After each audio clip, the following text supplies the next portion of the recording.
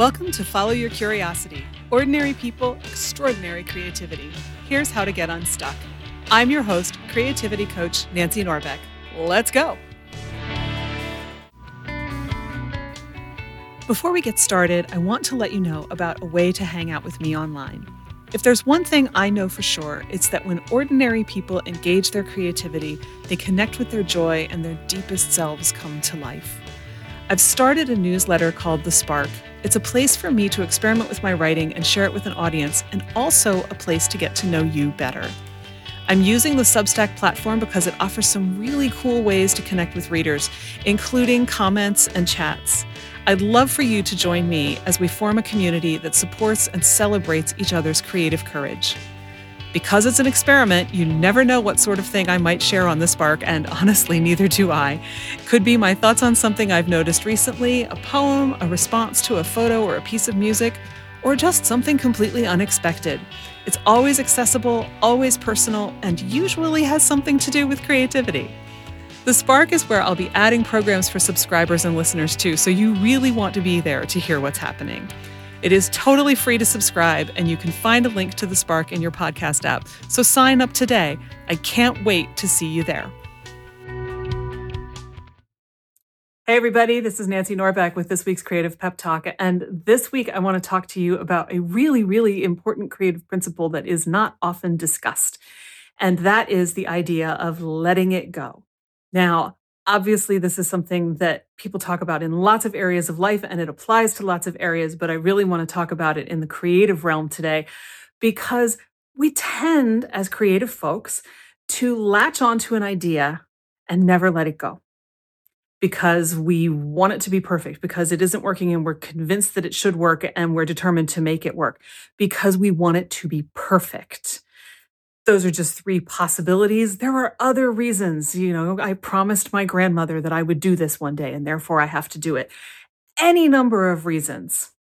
Here's why you got to let it go. First of all, if it's not working, you need not to waste your time beating your head against it. That will actually end up blocking you.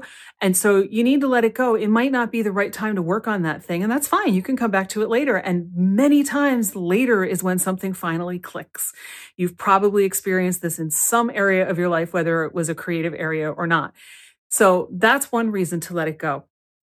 Another reason to let it go is that you're just being such a perfectionist about it. You have written the great American novel, and damn it, you want it to be perfect. I get it, but I also know, as every writer knows, that there is no such thing as perfect. And that goes for every other art form too. There's rarely ever anything that exists that you can truly say, nope, there's nothing I would do to make that better. You may say that about somebody else's work, but when it comes to our own work, we almost always will find something that we think we need to fix or improve, or some way we wish we had done something differently. Ask anybody who's written a book and hasn't picked it up for 5 years. As soon as they pick it up again, they're going to find all sorts of stuff that they wish they had done differently. You got to let it go.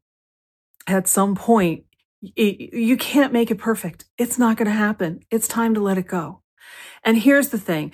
If perfectionism is the thing that is keeping you stuck on a project, you will eventually drive yourself nuts. The other side of that is you'll never get to any of the other ideas you have. You'll never get past that one thing because you're so stuck on the one thing. Now, some of us work on multiple things at the same time. Right now, I have multiple drafts going for my Substack. I have no idea which one I might publish next. If any of them, I may come up with something else that demands to be written this weekend and go out on Monday. I never know. And that is okay. If you're not that kind of person, you're much more likely to get stuck. The person who has multiple things going can switch between them as their energy dictates, whether it's I'm tired of working on this and I'm not getting anywhere, therefore I need to move to something else. Or it's today I really feel like working on this other thing instead of the thing I've been working on for the last 6 months. Either way, it frees you up a little bit.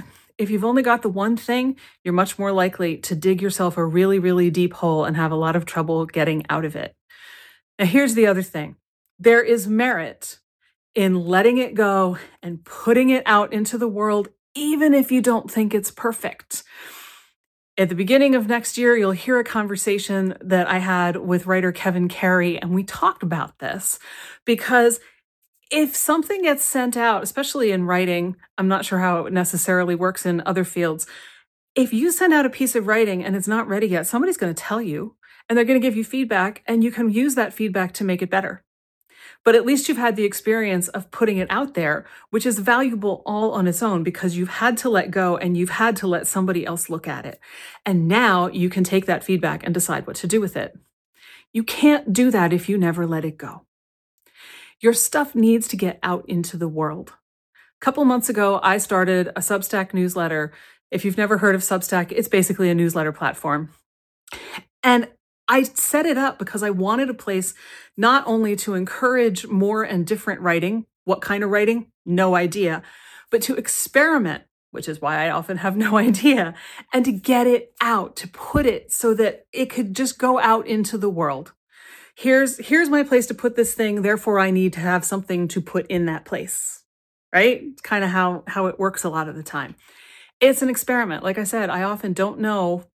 There are days that on Saturday, I think I know what I'm publishing, and Sunday afternoon, I realize, no, I need to write something different, right? You don't know the way that I've set this up because I've deliberately called it an experiment, and that is what it is. But it's got me writing. It's got me putting things out into the world. And sometimes I publish them even though I am not sure that they are fully baked because I know that they need to go. Because I need to move on from them and do the next thing, even if they're not fully baked. And sometimes people reply to them or reply directly to me and tell me how much they loved them. And then I find out, maybe they were fully baked. What did I know? You don't always know. That's why it's an experiment. That's why it's valuable to get your work out there. And to do that, you've got to let it go. So my advice to you this week and always is to see what you need to let go of. Maybe it's not ready to go out into the world, but maybe you need to put it down for a while. Maybe it's time to work on something different, which could very well then inform the thing that you set aside for the moment when you go back to it. Another side benefit.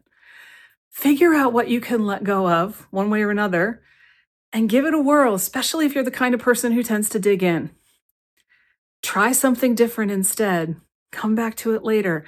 Try a whole bunch of different things. Set up an experiment for yourself like I did. Whatever sounds right to you, give it a whirl, see what happens, and let me know. And if you want to check me out on Substack and see what kind of crazy experimental stuff I'm coming up with from one week to the next, there's a link in the show notes, and I hope you'll join me there. So with that, happy experimenting, happy letting go, and I will see you next time. If this episode resonated with you, or if you're feeling a little bit less than confident in your creative process right now, join me at The Spark on Substack as we form a community that supports and celebrates each other's creative courage. It's free, and it's also where I'll be adding programs for subscribers and listeners. The link is in your podcast app, so sign up today. See you there, and see you next week. Follow Your Curiosity is produced by me, Nancy Norbeck, with music by Joseph McDade. If you like Follow Your Curiosity, please subscribe, rate, and review on Apple Podcasts or wherever you get your podcasts. And don't forget to tell your friends. It really helps me reach new listeners.